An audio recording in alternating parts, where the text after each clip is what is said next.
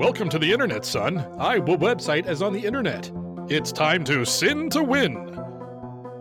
Surely, you will want to work longer hours to afford what you want. Your mom will hate this. It's so good we will sacrifice a goat. It's the Lunch Crew Gaming Podcast.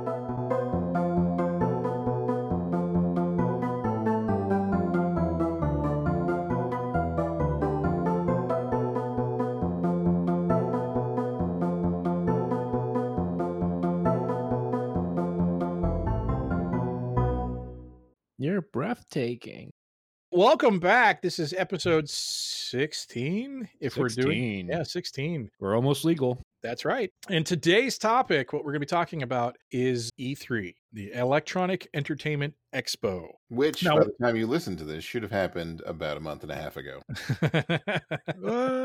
Not that bad. We're catching up on our backlog of shows. So. If it tells you anything, we just published episode 11 on the no, I'm kidding. Episode 14 on the on the website.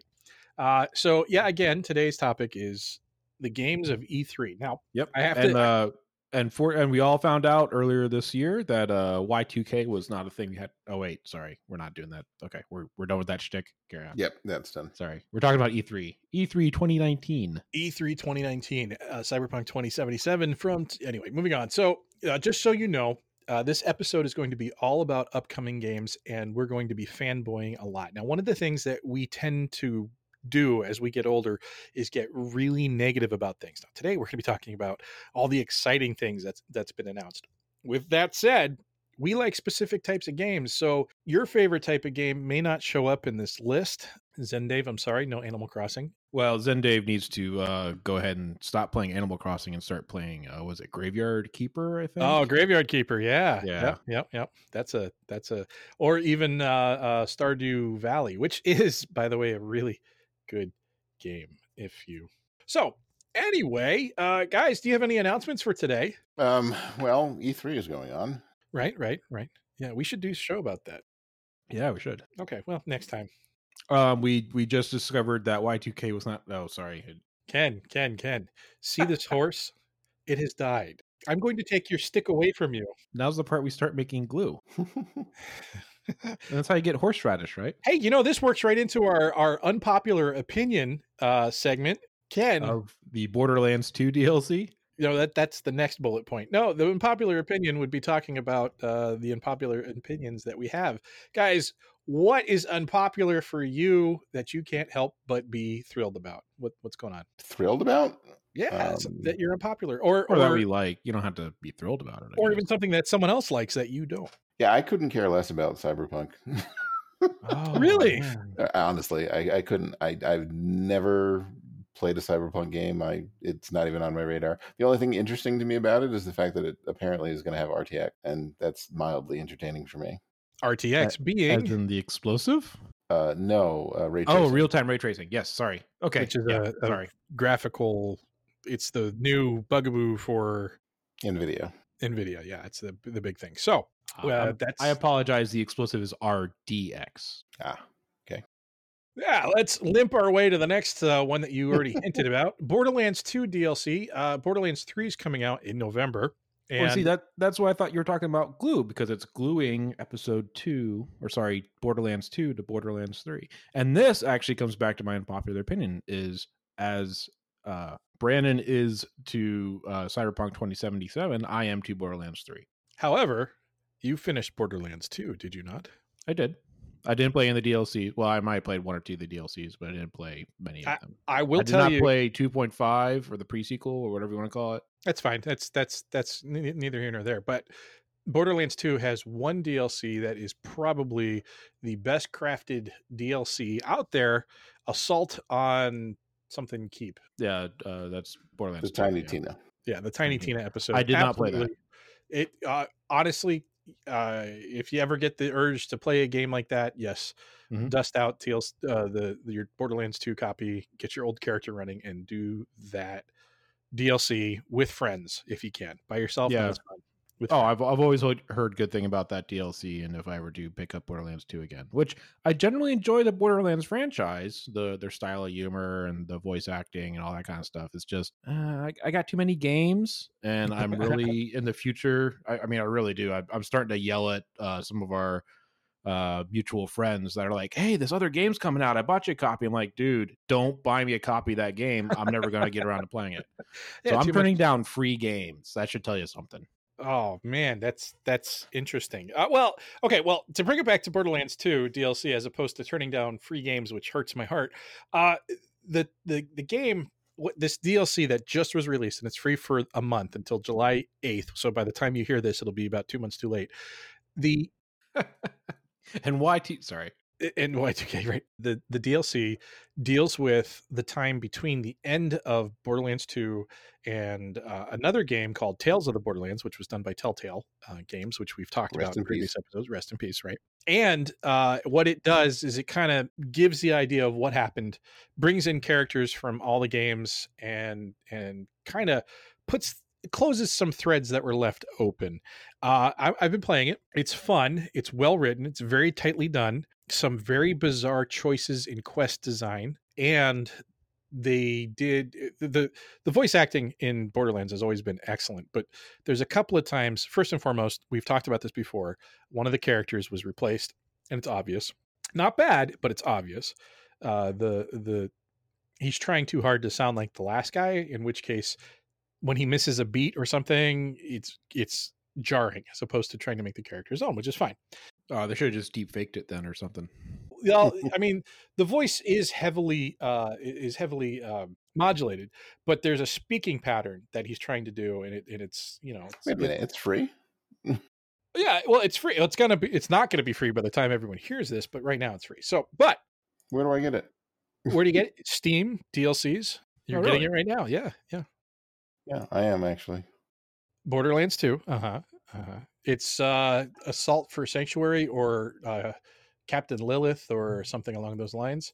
Yeah, and there's a high texture thing as well, which allows for Wait, I have to download bizarre Borderlands 2 to get this? That sucks. So the last final thing I want to say is the first time one of the characters who was a main character from Borderlands 2 speaks, his first set of lines is obviously done by another guy, and then it comes back to him, and it's like, wow. And then it sounds like they replaced a whole different guy or a different character, or that guy forgot exactly how he did his voice before, because it's completely different. So, but with that said, I'm enjoying it. It seems very tightly done in most ways, but some of the quest decisions or pathing for the quests are a little weird. I think I'll have a better idea if I like this truly once Borderlands 3 comes out and I get a bigger feel for the writing crew that's working on it now. So let's see. Oh yeah. Did you see, Brandon, that there's Division news? Yeah, they're going back to New York, which is really exciting. Yeah. Well, not only that, but there's a movie coming out on Netflix. I couldn't care less about the movie. What are you talking about? You love books. You love all the media. I do. But it's and you're also a fan of Jake Gyllenhaal. I am actually. I've probably seen what is it? That's Prince of Persia. Yeah, more times than I can remember. Yeah. And Jessica Chastain, is that her name? Who I have no idea who that is. Wait, is that either? Is that an adult actress? No, maybe. No. Okay, I'm just checking. Jeez, wow! For guys that really like to be on the cutting edge of gaming, even though we're old, sometimes we're out of touch. Anyway, yeah, no, it's coming to Netflix, and the Ubisoft is actually really excited about it. And like I said, Jake Gyllenhaal's in it, Jessica Chastain is in it, and I'm pretty certain if you saw her, you would know who she is. And I could Google her right now, but I'm not gonna.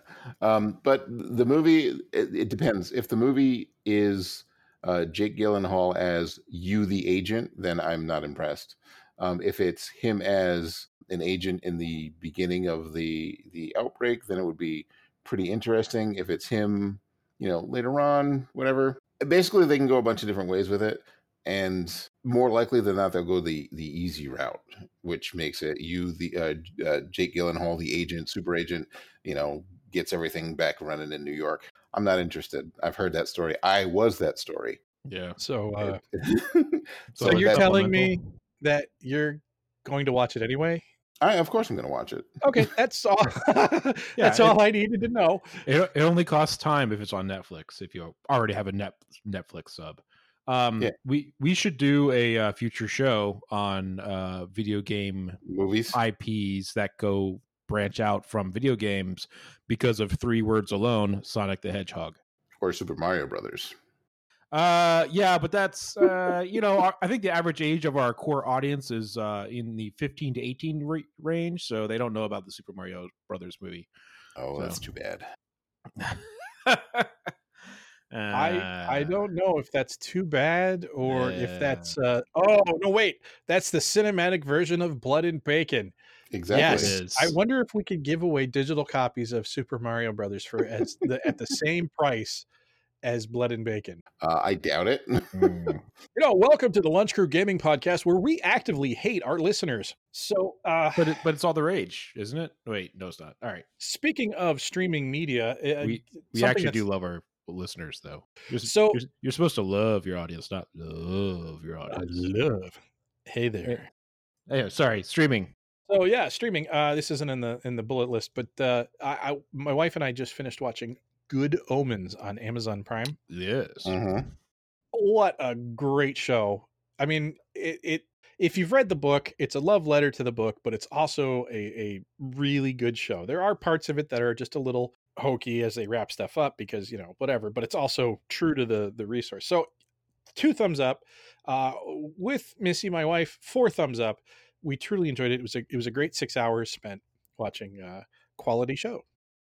All right, well, moving on, let's hit the next little Fallout 76 Battle Royale. Yeah. And wait. Hold on. People still play Fallout 76? Yes, they do. There is that is more impressive than the whole Battle Royale thing. Well, that's not necessarily impressive, to be honest with you. If you think about it, though, it's perfect because it's following the exact same Fortnite pattern where they already had microtransactions. It was already it was a standalone game that not a lot of people played, but then they're going to introduce this mode, and then all of a sudden it's a mega $billion franchise. So, well, I will say, in Bethesda's defense, not that there's a lot to work with in defense of their actions on this, they have been actively working on Fallout 76, and the Battle Royale mode isn't just a let's toss something in there and see if it sticks. It's something that they've been really planning. So with that said, there's more to this whole thing. It is going to be free to play while the Battle Royale goes down. It's not completely free. You're getting a free weekend to play it. Okay. Once the Battle Royale mode goes live. That's the part I think you would be most appreciative of, is the fact that it's truly following the whole Fortnite free to play Battle Royale microtransactions. Yeah. So there you go. That's the news. The good thing about that is they are reintroducing a story mode, and they're putting in human NPCs again. So that is a good thing that they're doing for Fallout 76. They took out human NPCs? Yeah, Fallout 76 launched with no human NPCs anywhere in the game. The only interaction you have with the game world are through terminals and bots. Mr. Handies and stuff. Which is one of the reasons why it sucked so hard for me. Was that some weird conscious decision that they don't want people killing people or something weird like that? No, they did that so that the people that you actually interact with are real humans. Oh. But the thing is that they said, okay, well, there's no human NPCs, but there are people that talk to you, and there are, interactions with NPCs. You just don't see them. So it was kind of it was an iffy thing. The game is pretty. The game has its moments. The game is okay. And I have not been following it up until this came across my radar while I was researching stuff for today's episode. So it may end up being something we go visit and go back to. So, but moving right along, Destiny 2 by also going free to play. Yeah, also going free to play. And it's by No, is it still Activision? Well, it was released by Activision. It was released. But the thing is that it's no longer on the Blizzard. It's going to be on Steam. Yeah, they're taking off Battle.net. Yeah. Well, they're not taking it off of Battle.net. It's just going to also be on Steam. Yeah, but there's also going to be cross platform functionality, which means you play it on Xbox, you play it on PlayStation, you play it on your PC. You have 3 characters. You can transfer between any of those, which is a huge, huge thing. Yeah, that's one of those things that historically I can understand I can understand why you might not have a first person shooter that's a adversarial first person shooter where you have PC gamers and console gamers, because aiming with the mouse is just generally superior. Otherwise, you have to enable like cheat modes for sticky HUDs and stuff like that. And so I can understand why historically adversarial non-co-op shooters have been Well, not cross-platform. But for something like Destiny, where I think it's inherently co-op, I haven't played it, but it always struck me as inherently co-op. I never really understood why a lot of those games have never been cross-platform years and years ago. it is both co-op and has PvP, and it actually has Okay. some really tight PvP on it. Some of the most enjoyable. And I'm not somebody who enjoys PvP, but this it's a very good. However, with that said, there are people who do play it on consoles with mouse and keyboard. Oh yeah, because you Moving, can do that now. Yeah. yeah, moving right along into something that may or may not be related.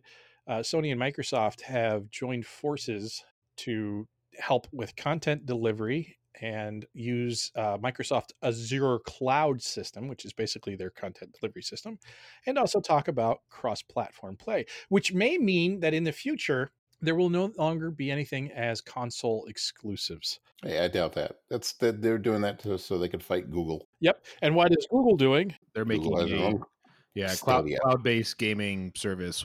So I have a relative, I shan't name names, but used to work for a company named OnLive, which Hey, yeah, I remember them. yeah. So they were doing the basically cloud-based gaming streaming servicey things. What, 10 years ago now? Maybe 15 something by like now. that. And it's like 3D TV and 3D in general. We want to do it. We want to do it. We want to do it. Nobody really cares. Maybe with the consoles being full-fledged into it, it being a native part of like PlayStations and stuff like that. Well, remember, maybe it'll actually take off this time. the Xbox One, the Xbone, played with this idea when it was released a couple of years ago, and they thought that was going to be the big thing. And then after there's a whole, we could do a whole episode basically talking about the Wii U, the PS3, the PS4, the Xbox, Xbone, the whole thing. We could talk all about that. But the biggest problem I see with it is that I'm not sure the infrastructure's there, but we'll see. I mean, if you look at phones, everybody's been playing stuff on their phones. Everybody, the possibilities there, and I'm gonna reserve judgment. Is it a bad idea? I don't know. However, I will say this: Google has a stunning track record of supporting applications after they've been implemented. Stunningly awful track record.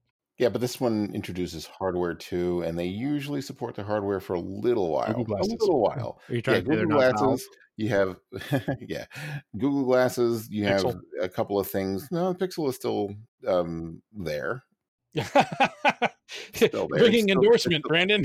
It still gets updates and stuff like that. But first of all, Google, Microsoft, Sony, they're not the only players, and neither is OnLive, which I think shut down.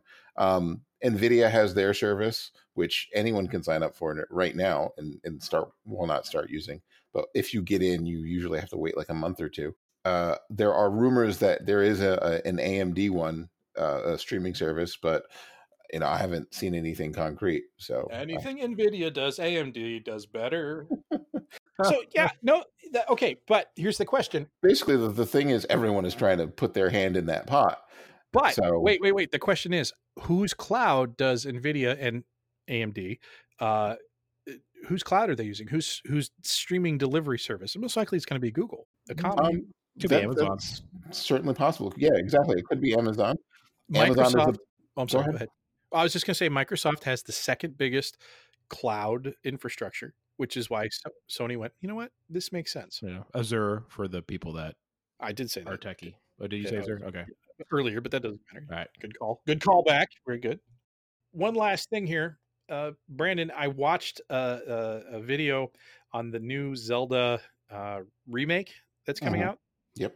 The Link's Awakening. I am more excited about it now than I was previously. It just has that looks phenomenal. It looks absolutely phenomenal. It is a total throwback to the 16-bit days. I just can't wait. I cannot wait. And yeah. there's going to be a Breath of the Wild too. Oh, you spoiled the big reveal for after. Oh, I'm sorry. I didn't scroll down. I was looking at the announcements. No, see, right, yeah. Anyway, yes, you're right. You're absolutely right. There will be a Breath of Wild 2, and we'll discuss that once we get to the E3 stuff. But before we get there, something I noticed, this is something for those of you at home who like coin-operated machines. As you may know, there are 3/4 sized machines out there for purchase, usually anywhere between $199 to $299. They would have Atari greats like Asteroids, Tempest, stuff like that, or arcade greats like Street Fighter 2 and Rampage and stuff like that. Now, what's really interesting about it is that in the beginning it was only one joystick, and then they added 2 for like the Street Fighter, and then they added 3 for Rampage, so you all could play around this. So you all could play around this 3/4 sized this console. Well, now what's exciting about it is that they are going to 4-player games. The 2 games that they are now going to be releasing are the Marvel X-Men, I think, or Avengers. I can't remember which one it is. It's one of the Marvel fighting games, not the fight, side scrolling, and more excitingly, the Teenage Mutant Ninja Turtles arcade game. Nice. Yeah, it's X-Men, not Avengers, because I believe you can play Nightcrawler. Yep. So that's coming out. That's very exciting. I know we've talked about the idea of making our own coin-op games, MAME emulators and whatnot. I think we did when Jeff visited with us. So that's all the news that's fit to talk about.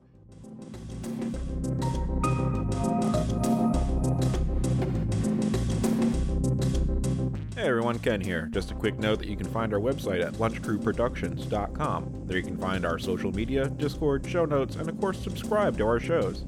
Thanks for listening and hope you enjoy.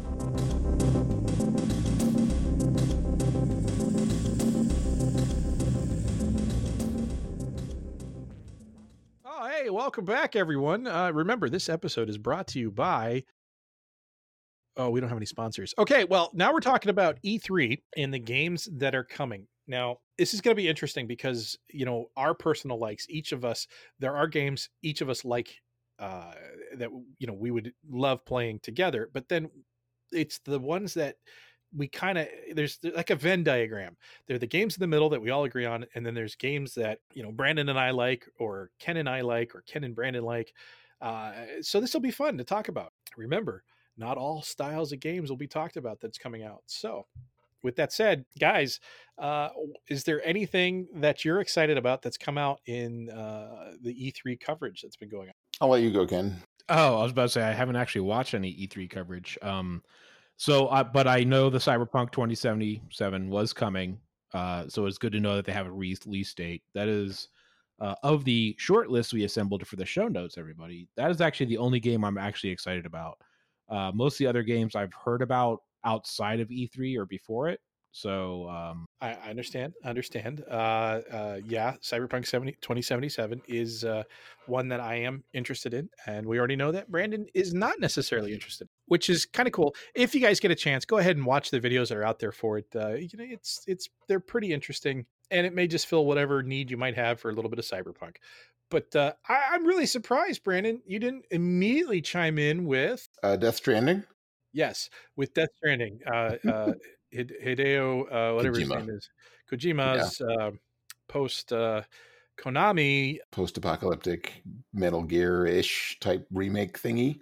Well, what's interesting, it also has what's his name from The Walking Dead? What's his name? Norman Reedus, and it has Guillermo del Toro.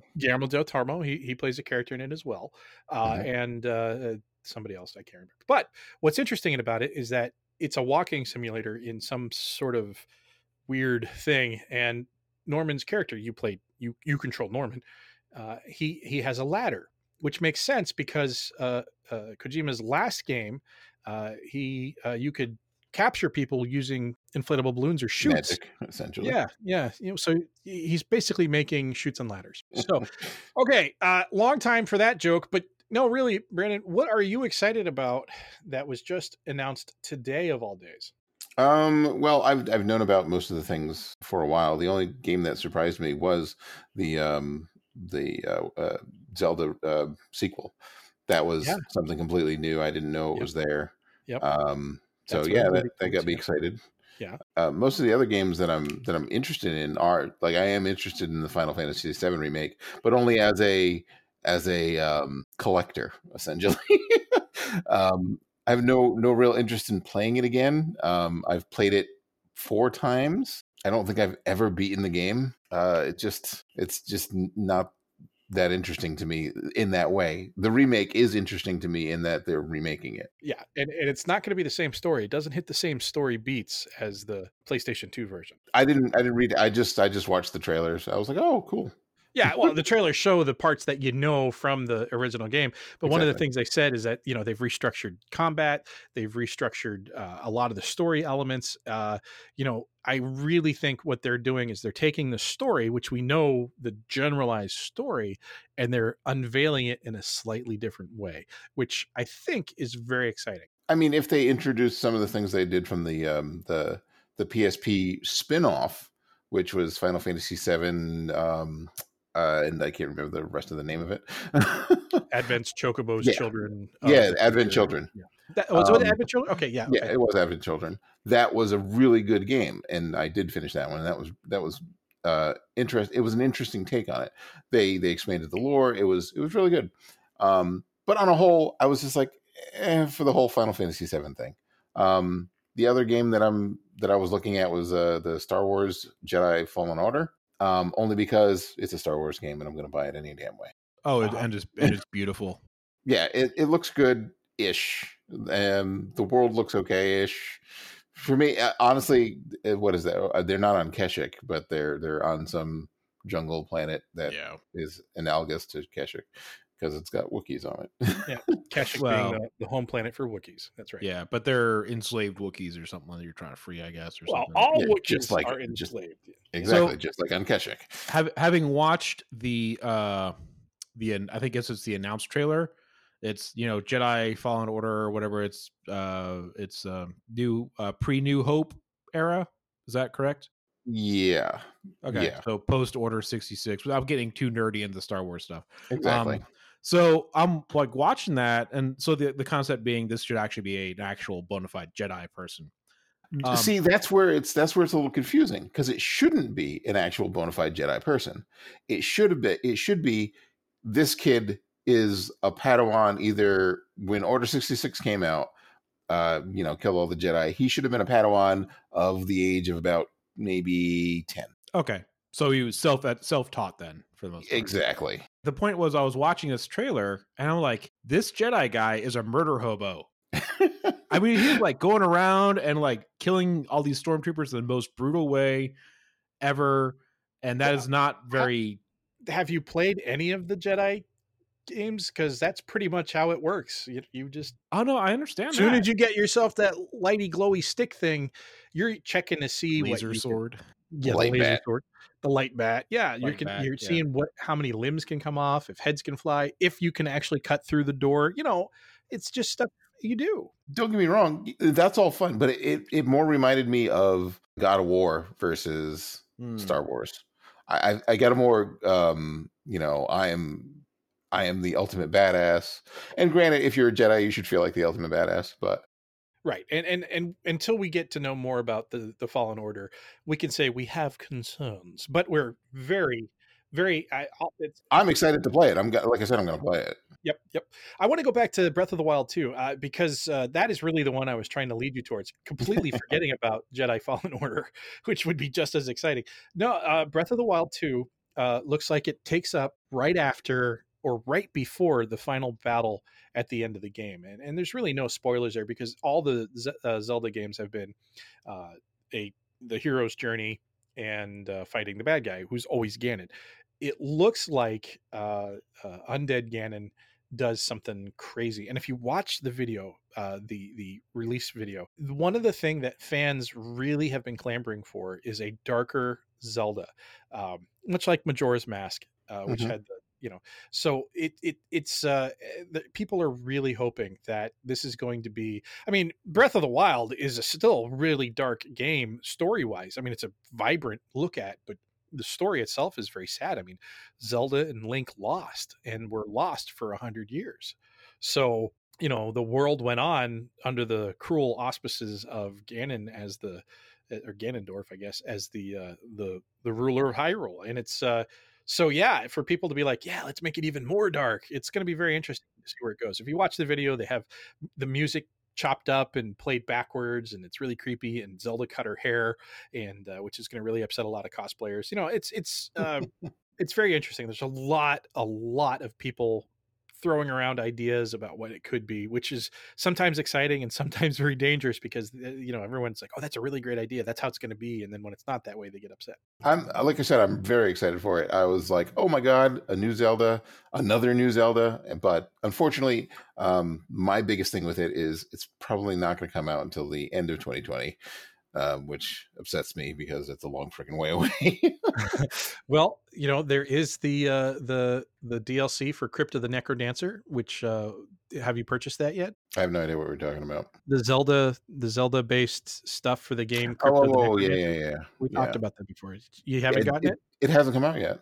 I thought it did. Oh, my bad. It did not come out yet. I was looking at it this weekend. By the time for a weekend game. Yeah, it might be out by the time that this is published. So we will definitely revisit it just to see what your 15 minutes of it is like. We've talked about Borderlands 3. November of 2019 looks like it's going to be a pretty exciting time. That's when Jedi Fallen Order comes out. It's when Death Stranding comes out, which I don't think any of us are truly all that interested in. I'm like I said, I am interested in it. I loved Metal Gear Solid 5. It was a fantastic game. It was unfinished. I was kind of hoping for more, but unfortunately, Death Stranding does not quite look like it. Probably going to be a little disappointing for me, and I'm unlikely to go out and buy a PlayStation 4 so I can play it. It might be a rental for me. I don't know. I don't know if this is going to be like a Metal Gear Solid, which is a tactical espionage stealth shooter or whatever you want to call it. I don't know if it's really that crossed with a Dead Souls, the game is out there to punish you type thing. So I don't know, but I am interested in the story, and I will be following it for that aspect alone, just for that enjoyable part. Well, as long as it's not as bad as what is it, Metal Gear Survive, then it should be. Yeah, exactly, that thing. Metal Gear Survive being the so-called zombie mode. Which I was so tempted to buy. You have no idea the willpower it took for me to not purchase that game. Actually, I've known you for years. I know exactly how much willpower it takes for you to not buy something. And I think our listeners are getting a clue of some of your habits. So for you not to be able to buy it, that says a lot. What kept you from buying it, by the way? I was looking for, at the time, I wanted to play Metal Gear Solid 5, and I just wanted a continuation of the story. I wanted more challenge in that world. And that looked like it could be what I was looking for. But then I started researching it, doing a little bit more. I'm like, oh, this is not. But then there were people that were saying it's close. So I was like, if it's close enough, then I can fake it. But, just failed. Just couldn't do it. Couldn't bring myself to do it. I understand. That makes sense. Yeah, sadly it does. It's a really logical. It just wasn't the game I was looking for. It's one of those things, though, that if it showed up like for $5 or something like that to just try, it might be worth it. But again, like Ken has said previously, I've got too many games. Don't give me any more. So Borderlands 3, we've talked about, we've covered in other episodes. That's coming out in November. I'm excited about it. You guys are not. I will certainly buy and play Borderlands 3. I'm not like waiting for it to come on Steam or anything like that. It's not high on the list. It's something that I will get when I get it. You know what I mean? It's just, I'll get it. Got it. Okay. So, but it's not gotta have. It's exactly. Right. It's there. Get it, got it good. Let's see. I am excited about the Final Fantasy VII remake. I don't know if I'll get it though. I like the concept of it. Don't know if I'll get it. Do you have a PlayStation 4? Yes, I do. The Last of Us Part 2. Speaking of PlayStation 4, honest to goodness, The Last of Us on the end of the PS3 and the beginning of the PS4, The Last of Us is an amazing game. It is a piece of art. It's not one I will probably ever replay. The Last of Us because of just what a emotional gut punch it is. But so with The Last of Us Part 2 coming out, which is again on the PS4, is something I am very much looking forward to. It is a fascinating world that they created, and it's a fascinating set. Just the story, just what they did, and your players as players, we're so used to the dichotomy of good and evil and what is right and what is wrong, and this game was, you think you're doing the right thing, and it's not that you're being punished for doing the right thing and it's actually the wrong thing, like a game like Spec Ops The Line, which is you're dealing with whatever it is, but this is the greater good versus the minor good, and then the repercussions from that, and what does that mean. And it's just wow, what a game. And it's been years since I've played it. I'm still talking about how great it is. So The Last of Us Part 2 is a definite buy for me, and I cannot wait for that one. It's unknown release date still, but it's still out there. I'm excited about that one. Been excited about that one for a long, long time. Even more excited about Keanu Reeves being in it, and I don't even know why I'm excited about Keanu Reeves being in it. While I generally have been enjoying his more recent works, although I haven't seen the Ronin movie, 47 Ronin, or whatever it is. It's an older movie. Sorry. Yeah, wasn't he shoehorned into that To one? me, more recent Keanu means post Matrix. Post Matrix, Bill and not Ted? Bill and Ted. That's pretty much where I'm going here. So you haven't seen John Wick? Oh no, I've seen John Wick 1 and 2. They were fantastic movies. Yes, absolutely. Have you seen Johnny Mnemonic? I thought it was a good movie. Yep. Yes, that is what everyone says. That is a great movie for what it was. Which is not But great. It's not serious. It's not canon cyberpunk. And that might be why, is from the Johnny Mnemonic standpoint. That might be why he's in 2077. That's the only thing I can even remotely think of that'd be. Well, Matrix. Yeah, we don't talk about that. No, not 2 and 3, but but anyway, no. I would love for it to be a Johnny Mnemonic thing. No, he plays. Yeah, you only get one line from him in the trailer, and it's a badass line. It's we've got a city to burn. It's really cool. So, and the graphics. I mean, it's like he's. I don't know. It's really good. Again, I just suggest watching that video. They did a great job of making the video, pacing and everything, and it is a massive set of this trailer is a spoiler based on the other trailers they've released, which makes me wonder, is it truly a spoiler, or have they tossed stuff out just to throw it out and has nothing to do with the story? Yeah, I mean, in 2077, do. I know we're probably spending too much time talking about 2077, but one of the things that they originally did like the release trailer, 5 years ago now. Yeah, 2013. Yeah, and everyone was like freaking out, like, "Oh, where is it? What's happening with it?" And CD Projekt Red, the developer house, they were really kind of keeping it on the down low for a while. So that kind of made some people. So I'm really hoping that all that quiet is going to translate into quality. So we'll see. Well, this might be the wrong thing to do, but they're also responsible for the Witcher series, and the Witcher series, of course, had a strong source material, but in The Witcher 3, they made some of the strongest quest design decisions that I think I've ever seen. And that's, again, that the Witcher series is one where there's no good, there's no evil, there's just life, and you deal with the choices your character makes throughout the game. And their DLC, their side missions. Some of the side missions are way more involved than the so-called main mission. Are those all the missions where you collect the nudie playing cards? What? I'm Isn't not familiar with that. Part of the Witcher thing is you collect these nudie playing cards of all the characters you bet in game. I think that was in Witcher 2. I'm not sure about 3. But yeah, I mean, again, it worked, right? People played it, but yeah. No, there's can't think of Wine and Blood or something like that DLC that Blood and Bacon. Yeah, Blood and Bacon DLC for Witcher 3. No, there's what's the best way to say it? There's accolades, like I was just ranting and raving about The Last of Us and excitement about The Last of Us Part 2. There are things about the quest designs. They aren't the simple step and fetch it. They aren't the simple go here, get this, bring it back. It's go here, do this. You have multiple ways of doing this. Everything you do has consequences. Kind of like a throwback to the early Elder Scrolls games, where like Daggerfall and whatnot, or Morrowind, where you just are told, hey, go do this, and then you got to figure out how to do it. and go from there. No And quest markers, or the quest markers that did exist were kind of like, it's over there somewhere. Have fun. yeah. Where do I need to find it? Oh, it's next to the big tree. So you gotta go talk to some people and find out where the big tree is. Yeah, the Witcher series is a series I always wanted to really get into. I heard great things about it, but it's one of those like, especially 3. I just my hands couldn't do the controller mechanics to do all the combos and blocks, and I literally could not get past the introduction of the game, which is a tutorial. So it's just like it's really unfortunate, but I'm never Yes. going to play this game.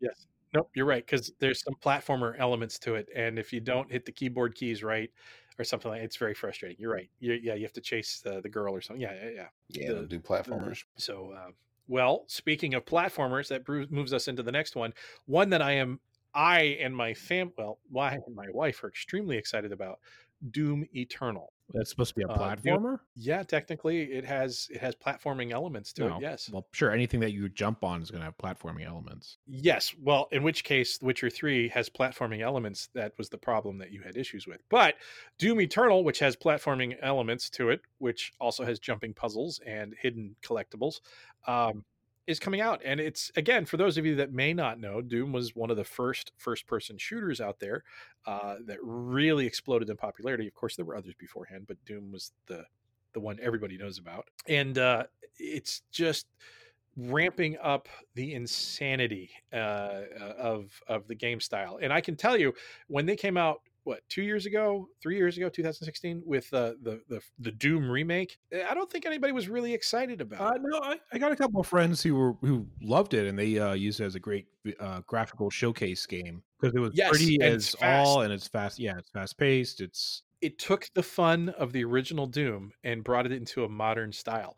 And then in the years since, with games like Castle Wolfenstein, or Wolfenstein, Frodrick, whatever. Yeah.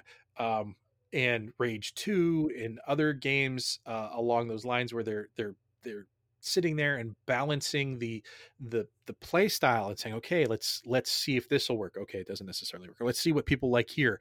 And they constantly fiddle with the game or the game style, and they're not just sitting there making cookie cutters. Every single, I'm going to say Doom clone, because that's what they really are. Every single Doom clone after the 2016 version has been adding something or taking something away to see what works. And watching the videos for this Doom Eternal is kind of exciting, because you're getting hints of the greater story. And that's the thing. It's Doom. What story is there? There's an angry guy shooting demons. What's the story? Well, there is a story. And you get pieces of it as the game goes on. And it's very, very interesting. I can't wait to see what happens. And it's for the sheer fact that you can now use a chain to connect yourself to demons and pull yourself over and then punch them in the face from, when you were 60,000 feet away. So very exciting. There's one on here that I only wanted to talk about because I've been doing a lot of PS4 stuff. There's Halo Infinite coming next year. You guys know anything about Halo? Master Chief? Yeah, in general. Yep. I know it's a game that I don't like. The joke here is, well, that's kind of the default, right? The joke around here is, since I live in a university town, is Halo is what college people play to think they're cool. I thought that would be Call of Duty. Well, we're going back a couple years, but it used to be Halo. Anyway, sorry. All right, no problem. No, okay. I'll just take this one from here. Listeners know that we enjoy the lore of video games, or created in the video game. Like Brandon enjoys the lore around The Division and has purchased books outside. I don't know where we're going with this. Well, no, the point I was getting at with the whole idea of the world building, Halo has, much like the Star Wars that we talked about last episode, Halo has either really good stories that happen outside of the games, or really awful stories, and they're in between. There's none in between. It's either the book's great or the book's terrible. And fans have been getting kind of a little grumpy about that, because they're like, why don't you tell the whole story in the video game? Don't make us go out and find out why this has happened and we're in a different place, blah, blah, blah, blah.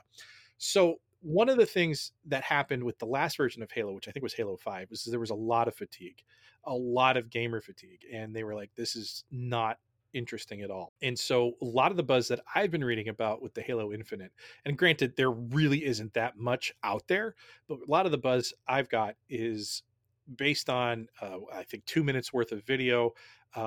New developers who, let's see, there was Bungie that had the first three, and then Halo 4 and 5 was 343i, and those are the ones where everybody was kind of about. And then there's a new group that's taking Halo Infinite. And what's happened is fans are looking at this short video and one complaining because it's not long enough and there's not enough information to know anything at all. Of course, and then they're looking and they're just like a movie, a trailer or something like that. They're looking through each frame and trying to see everything they can see. And they've noticed that the armor that the Master Chief is wearing looks more like the original Bungie armor than it did the 343 armor. And it's fans are eager for this game. I'm not, and I don't think either of you guys are. Yeah, did they really but screw up the Halo franchise though with like some of the more recent ones or something? They made some bad games. One game they made with a bad story, and one game they made with a bad what makes it Halo. So yeah, and then they tried to fix it with books and to some degrees of success. And so what we know about Halo Infinite seems to be back on the right path of what happened on the first three Halos, which are generally considered the best, and then ODST, which was another great one, but it didn't have any of the Spartans, which is Master Chief. Blah, blah. So did any of you guys ever play the old Marathon series of games? Marathon being the precursor from Bungie. Yep. No, Bungie pre-Halo Bungie, which is where I usually like Bungie games, and that's so there was and Bungie also just again is part of Destiny and Destiny 2. Yeah, just to say that. So Bungie has a very long running historical kind of sci-fi-ish genre. Marathon was part of that. They also did a series called Myth the Fallen Lords, which was based on loosely the Black Company series of books by, I can't remember the author's name, but Glenn Cook. Yes, thank you. I guess you've read them.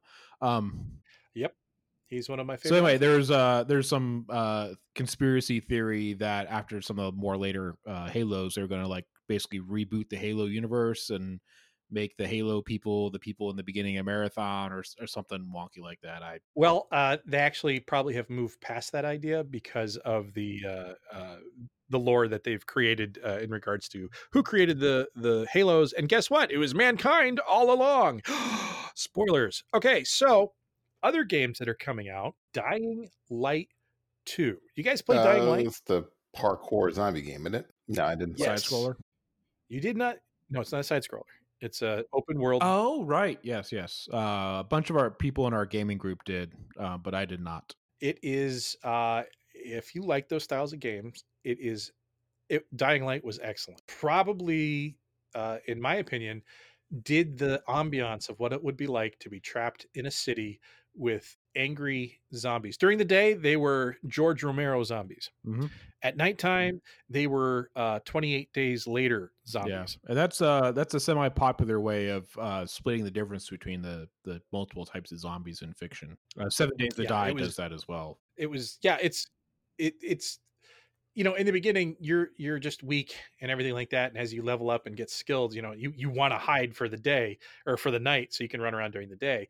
And then it gets to the point where you're like, yeah, maybe I can take the night, and you run out there and it's still very spooky. And then after a while you're like, yeah, I can take the night, no problem. So it's interesting to see where Dying Light 2 will go. And it might be fun to slip on the Adidas and go back out, run and jump, and watch society rise and fall. And then there's this last one that I've got here. I don't know anything. Oh, I'm sorry. Last one on this page. I don't know anything about. It's Watch Dogs Legion. Do you guys? Watch Dogs is a great game. I think 1 and 2 are fantastic games. I played. Really? I played through most of 1, and then started 2, and I could not stand it. It was. It was boring. Yep, fair enough.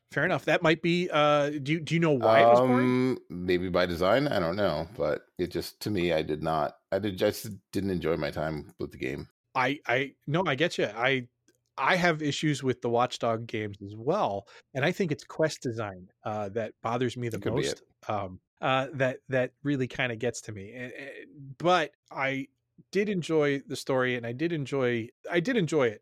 So I'm hoping Legion returns to, you know, what Ubisoft can be really good at, which is telling a story, not necessarily the quest design. They have issues with that. Like I said, I own Watch Dogs 1 and 2. I should put a disclaimer. Ubisoft gave them both to me for free.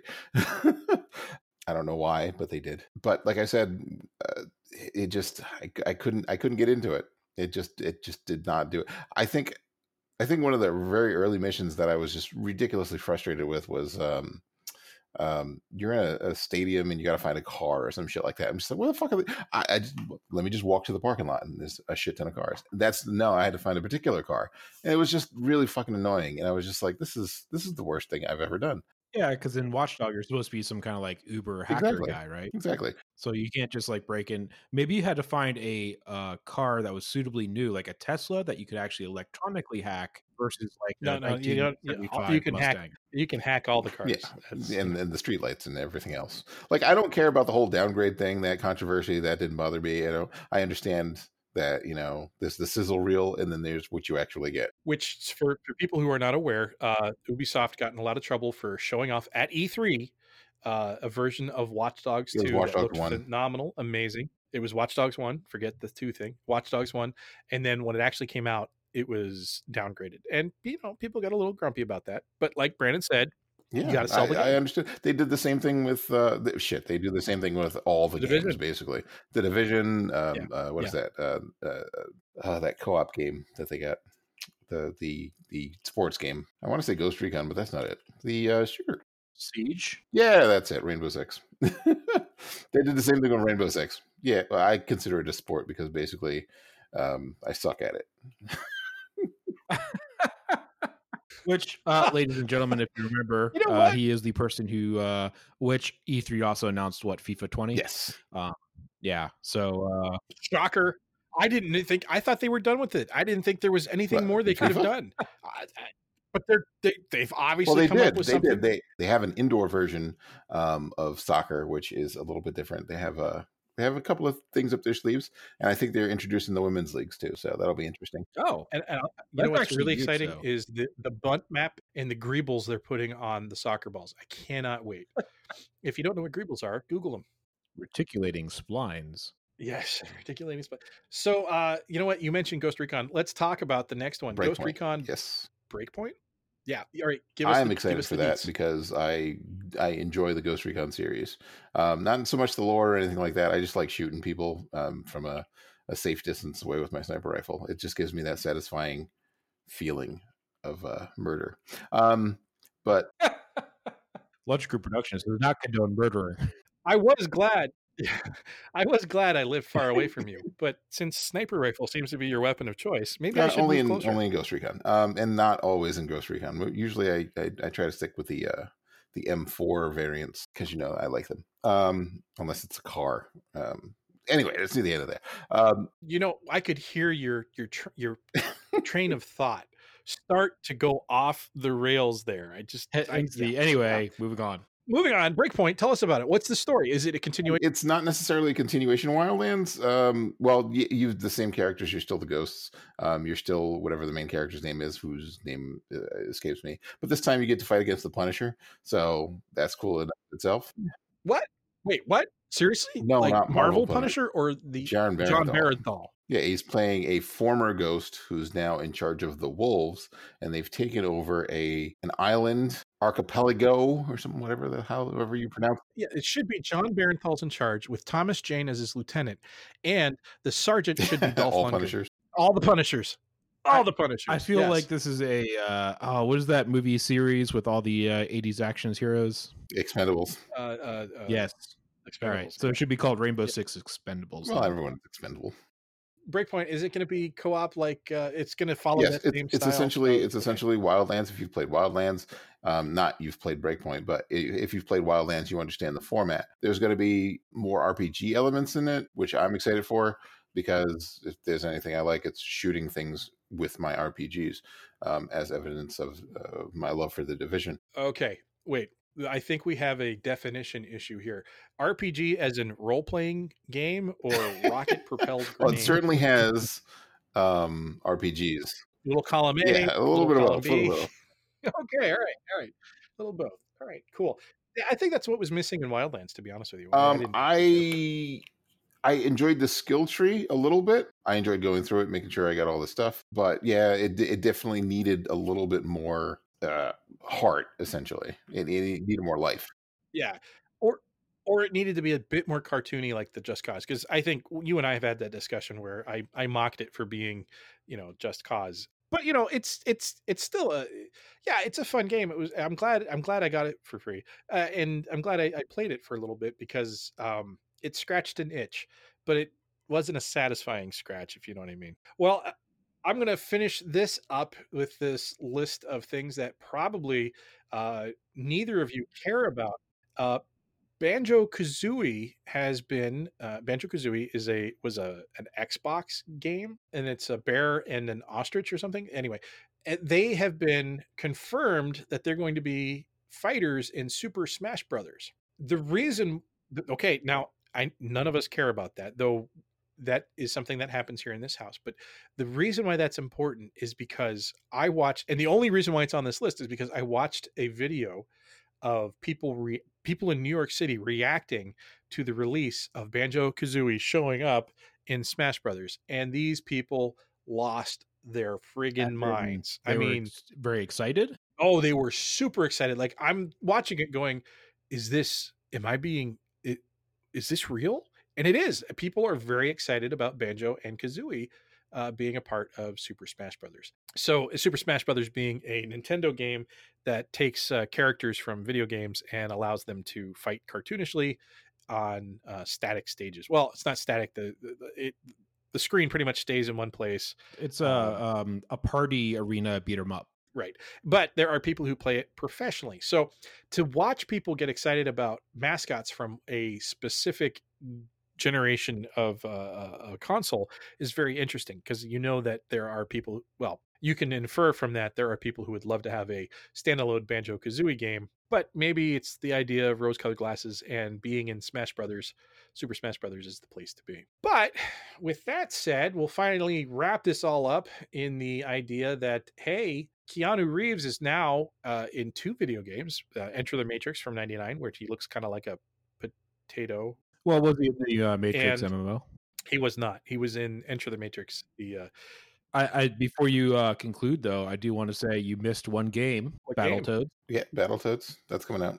Yeah, they're re-releasing Battletoads. So sorry. Are you serious? I did not know that. Hand-drawn 4K graphics, which that doesn't make any sense to me. I mean, as a concept. I mean, if it's hand-drawn, maybe it's on a tablet, I guess. But if it's hand-drawn on paper, it's only 4K if you use a 4K camera. It doesn't really matter what K, and I don't know. It might be the backgrounds on that, or the animations. Yeah, still, that's pretty cool. Battletoads, by the way, was an internet meme a couple years ago, where it's known as the hardest video game, intentionally hardest video game for a specific level. And for a while there, people would call up secondhand stores and ask if they had Battletoads, or was it GameSpot? Yeah. GameStop. Who knows? It was GameStop.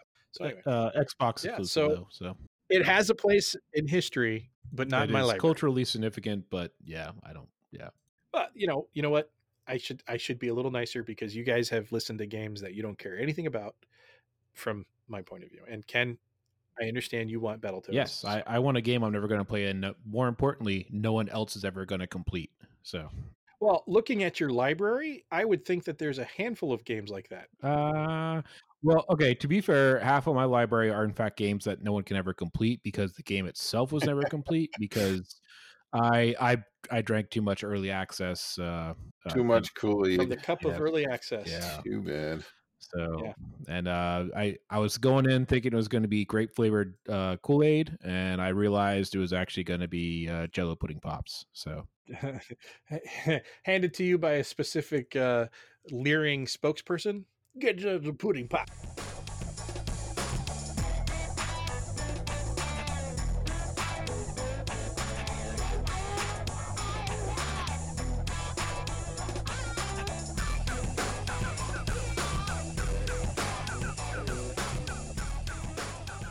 Welcome back, everybody. Super quick summary.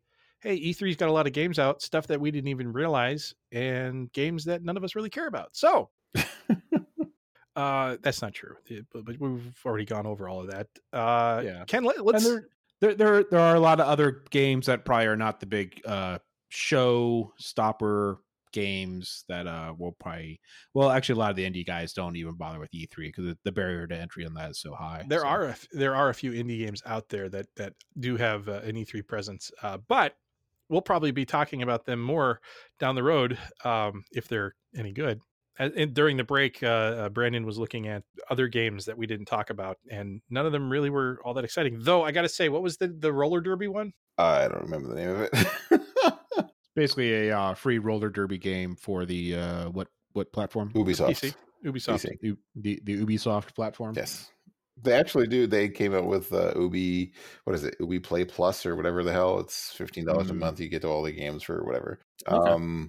Should be entertaining-ish, but not something that I'd be willing to pay for because I generally get... Anyway, I'm not going to discuss my acquisition of Ubisoft games. Anyway, Roller Champions, because it just popped there up we on go. my screen. Roller Champions. Yes. Okay. So But yeah, there you not go. interested in it. I couldn't care less about it. Only because it's basically Ubisoft's take on trying to make a Rocket League game. And Rocket League being soccer with cars. Yeah. And I'm so not interested in Rocket League. So, although to touch on this a little bit, since we talked about FIFA and their addition of women's leagues, which is good. I'm not, bemoaning it. Roller derby, at least around here, is traditionally a female sport. So you think that maybe they're trying to do that as maybe like trying to get more female gamers? It's possible. I don't know. I don't have a really good take on the whole female gaming thing. I don't have much to say about it. If you're a gamer, you're a gamer. I don't give a shit what your gender is. Okay. So, hey guys, you want to try some E3 related trivia? Sure. Yes, Ken, I'd love to. Oh, that's good. Good. Glad I'm not wasting my time here. Wait, what? Who are you people? What are you doing in my house? E3 trivia, you say? Yeah, E3 trivia. E3, starting back in 1995, had origins traced back to what presentation that traditionally had a look down on video games? Consumer something expo? Yeah, the CES, Consumer Electronics Show. Yeah. Hot So, damn. I was right. Yeah. Apparently, the low point of the CES and gaming's relationship came in 1991 when Sega and other game companies were forced to occupy outdoor tents. It actually ended up raining that year, and it ruined all the Genesis console Sega was showcasing. That's going to be expensive. Well, it was at the time in $1991. Oh, yeah. So where was the first E3 held? Las Vegas. I go Las Vegas, yeah. Yeah, Las Vegas Gaming Convention. There were 2 other locations where E3 was held in the U.S. Do you have any idea where those might be? San Diego. Yep. Well, no, not San Diego. San Antonio? Francisco. Close. San Francisco. Santa Monica Airport Okay. was E3 I was going to 2007. get there eventually. Yeah, that's why I just cut you off there. And the Georgia World Congress Center held 2 E3 events in 97 and 98. San Andreas. No, not San Andreas. Any ballpark figure on how many people you think attended the first E3? The first E3? 10,000. 35,000. Yeah, E3. Sorry, what was I was that, going to Brandon? say 10,000. No, 50,000. Oh, I was the closest without going over. I won the Showcase Showdown. Yes. So on that one, though, what do you think the largest E3 has been up until this one? Because we're not counting the current one. 120,000 people. It's only 70,000, Really? actually. Really? Which, to me, that seems that they're very consistent, which is really interesting. So, hey, guys, what's so special about E3 2019? 24th anniversary? Well, that is correct, but it's not the significant thing about E3 2019. It's sponsored by Epic Games. Is it really? It was Oh, hosted that by Fortnite. Epic Games. that Fortnite money. No, apparently is the first year that Sony was not going to attend. Oh yeah, that's right. I forgot But they they- pulled out. Yeah. Speaking of Sony and Japanese game makers, so the trivia in 1996 was the one they did E3 in Japan in Tokyo, and apparently it didn't turn out that well. And they were planning, if E3 Tokyo was successful, they were going to go with Singapore and Canada as well. So what do you think one of the biggest draws of E3 1996 was? And I'll give you a hint, it was a hardware device. 96, probably the PS2. 96 and PS2. Oh, wait, no. Xbox. You're really not in the right time frame. Dreamcast? Yeah. You're way off, buddy. Atari 2600. Yeah, the Atari 2600 debuted in 1996. What, 96? Among the Seriously? biggest games was Adventure. What's wrong with you, Patrick? Come on. Apparently, one of the biggest draws at E3 1996 was the N64 controller's joystick.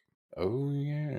One of the biggest pops of the show when Nintendo used the joystick to showcase Mario running around in circles. Because I think that was probably one of the first joysticks to have the analog type controller, right? Yeah, you didn't have. I mean, it was weird and strange shaped, but yeah, it was the first one. Yeah, but it wasn't a D-pad. So when E3 was founded, all the big companies got together and agreed to not announce console drop prices at the event. What year was the first year where they broke that? The first year that it was there. No, it was not 1995. 1996 then. It wasn't. It was in fact 1996. So they announced a price drop in the PlayStation at E3. Apparently, Sony's Jim Wims justified it at the time. He was the president by saying he wasn't president when that agreement was made. To counter the 1996 PlayStation price drop, Sega quickly announced a price drop of the Saturn, if everyone remembers the Saturn, and had people hand out flyers advertising the new price at the event. So in E3 of 1997 was a big year for FPSs in general. Can you name some of the, and we've talked about almost all of them on this podcast previously, some of the big first-person shooter type games to be released, and there's a couple that are notorious, and so they should be pretty easy for you to get if you just Doom.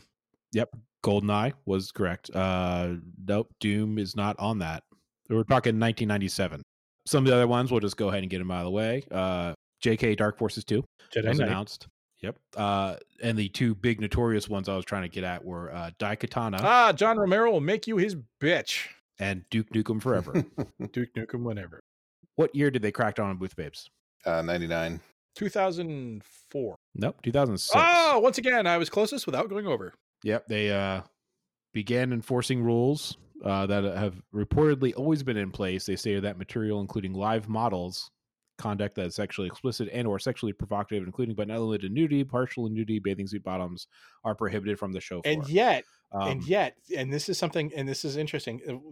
One of the things I referenced in our intro skit was God of War. And when God of War had their reveal party, they actually had topless models, and they did a Greek thing and brought in a slaughtered goat as if it was a sacrifice to the gods for God of War. Was it an actual goat? It's why it was a big disaster, because it was an actual headless goat. Hey, you know what? I've had goat. It's not bad, but you generally got to like curry it up. Yeah, it's a kind of a gamey animal, and yeah. Yep. Okay. Yep. E3 2006 show. Apparently, the ESA, which is the organization that runs E3, decided that spending was starting to get a little out of control for the amount of money presenters are spending at their booths. Any ballpark idea of how much people were spending on their booths as of 2006? Top presenters? Probably close to $750,000. I would go with the 10-15 million. Yep, it was estimated that the top E3 presenters spent upwards of $5 to $10 million on their booths at the 2006 show. Yep. Due to worries that this was unsustainable, the ESA decided to scale back for the 2007-2008 shows. You think? I think that probably also goes into all the parties and events and promotion. And you'd hope. But if you ever been to any of those big gaming convention shows, a lot of people put a lot of money into their booths. So that just blows my mind. And now you wonder why games cost so much. And anyway, go on. You were next one. What was the first E3 that could be attended by the general public? 1996. I would go with 99. Wow. 2017. Yeah. Prior to that, most non-industry attendees were either contest winners or invited by presenters. So it's one of those things where it would be relatively easy to get to if you had any remote credentials. Well, that's why that's probably why attendance was so small, because that could be. Yeah, that makes a lot of sense there. But apparently the 2017 and the 2018 at least were not above 70,000. So I think they're getting close based on the figures I saw. So in 2017, how many minutes of E3 footage were watched on Twitch? All of the minutes. Could you put a quantitative figure on that? 2 hours. 2 hours of footage was watched on Twitch. To be fair, that's probably all that should have been watched on Twitch. Probably close to 140 hours. So the trivia bit is over 700 million minutes of E3 footage watched on Twitch. So that's probably between all Twitch consumers. No, it's just one guy. No, just one guy, 700 minutes. The ESA, again, the organization that puts on E3, once estimated that over how many miles of duct tape was used at E3? I'll say probably close to 58 miles. I'll go with 200. No, actually, it's 5 miles of duct tape. This does not include cosplay and costumes. So. If you use duct tape in your cosplay, you're some hardcore costume. No, I've seen some cosplay that is 100% like duct tape, and it's one of those things that people get really zany with. Oh no, well, no. If duct tape is a major part of your costume, sure, I get that. But if it's to repair things, that is some hardcore materials that you're using. So anyway, that was a list of factoids on E3 from dennegeek.com and adopted to turn into trivia. And hopefully it sounds a lot better than it did recording. Foo Fighters. So Foo Fighters. That's right. Absolutely. Foo Fighters. All right. David well, Bowie. Guys, that's it for I think this week. Nice, short, to the point. We agreed on everything and talked about exciting stuff. Do you guys have any final remarks? Pre-orders are bad. So is Epic Game Store. Yeah. Especially if you're pre-ordering don't pre-order Zelda games. Middle of the podcast. I would say live on stream, but we're not live or streaming. So my summary would be don't believe the hype. Don't pre-order as soon as you find out pre-orders are open. And my final thought is by the time you guys hear this, Brandon's pre-order will be downloading. All right, guys. Thanks very much. I'll see you next time. Bye. Yep. Have a good one, everyone. Zelda.